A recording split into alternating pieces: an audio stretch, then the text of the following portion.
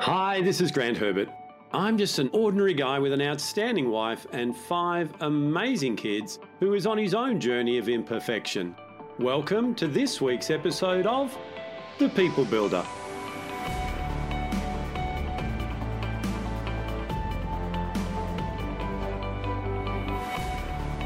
Do you often wonder why it is that you do the things that you do? Why you think the way that you do?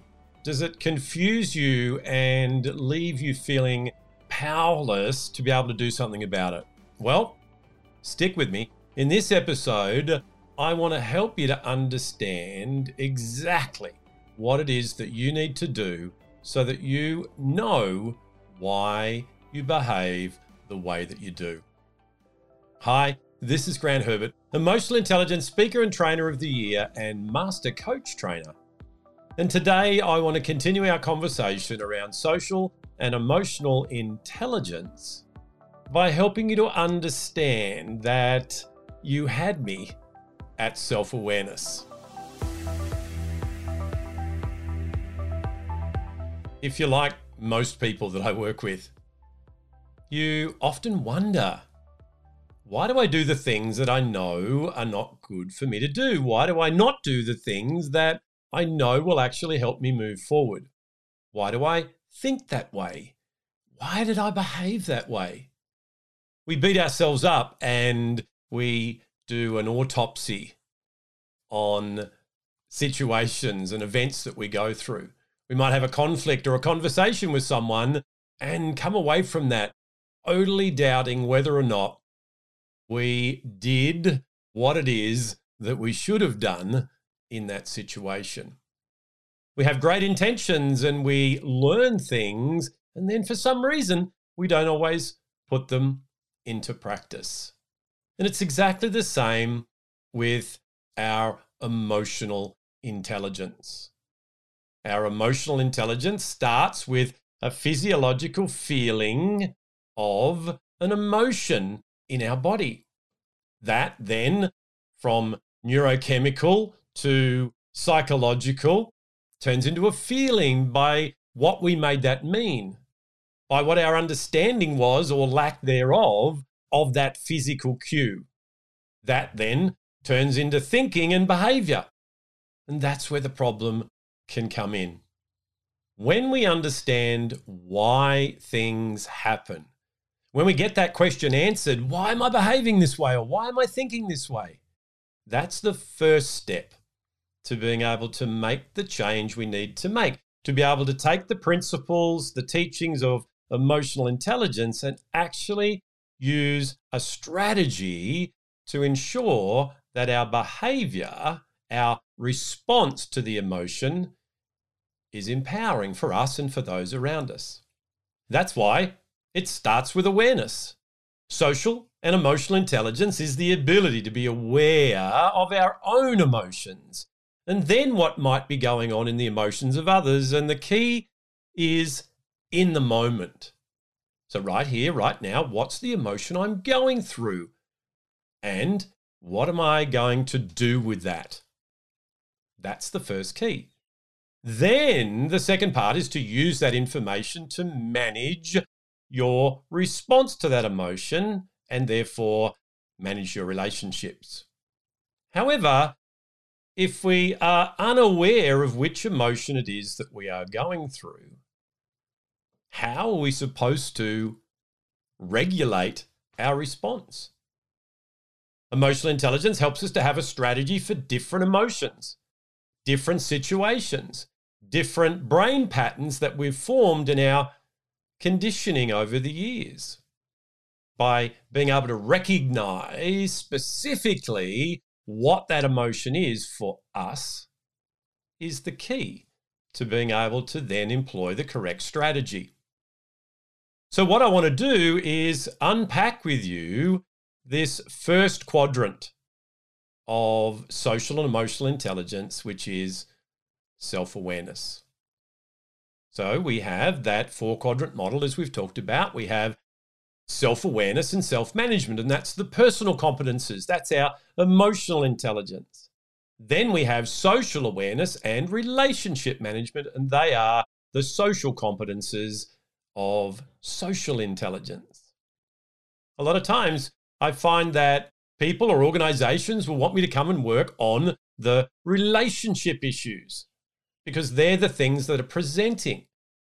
My challenge with that is that I can, but that's not going to serve you. Because unless we build that foundation around self-awareness and self-management, those relationship management skills are not going to have the impetus, the power that we need to be able to employ them and to stick with them. So that's why we start with self-awareness. There are 3 competencies that we work with when we're developing our self-awareness. The first is emotional self-awareness, the ability to know what's going on internally, what those signs actually mean, those cues that come in the physical, being able to label those. To do that, we need to be able to do a number of things. The first thing is to build up a vocabulary around emotions, which is larger than the one we have right now. There are over 2,000 words in the English language alone to describe the emotion that you could be experiencing in your body right now. We use a handful of about 6 to 10. We have our go-to, happy, sad, frustrated, angry, whatever it is for you. So the first thing we want to do in getting that emotional self-awareness is build up that vocabulary so that we can be more specific in naming the emotion. Once we've been able to name the emotion, we can then develop a strategy to regulate the response. So the first area that we work in, the first competency of self-awareness is emotional self-awareness. And what I'm going to do next week is we're going to unpack that a little bit more deeply and give you some strategies, some exercises you can do around that to help you to become more aware of what emotions you're going through throughout the day. The second area that we deal with in self-awareness is accurate self-assessment. The key word there is accurate. Perception is reality. Therefore, your perception is your reality, and what other people think and see could be totally different. So that's why we call it accurate self-assessment. And what that means is you're able to know exactly what your current reality is around the competencies of emotional intelligence.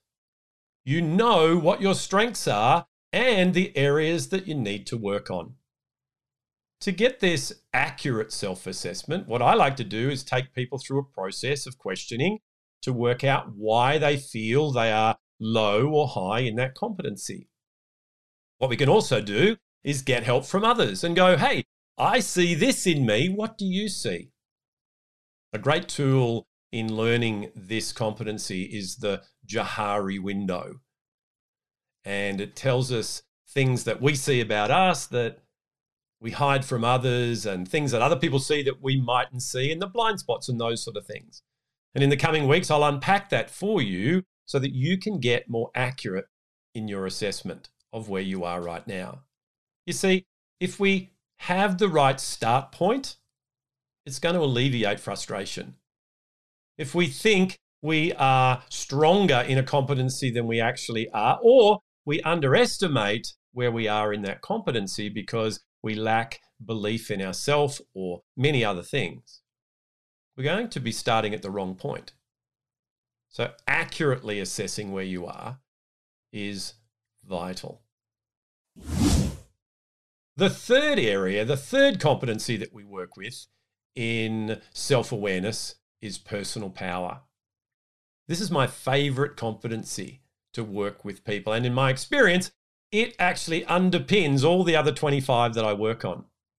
Personal power says that I know I have everything within me and around me to be able to succeed in life. to be able to become who I need to become so that I can have the results that I want to have. Personal power is not about power over others. It's about knowing the power that's within. It's about being self-confident rather than doubting yourself all the time. It's about exercising self-care. It's about building up your identity and taking responsibility for who it is that you believe you are. Personal power is, in my experience, the competency that is going to allow you to go beyond just getting this as information. It's the competency that allows you to move forward, to move that needle towards where it is that you want to go, because you know that you have everything within you.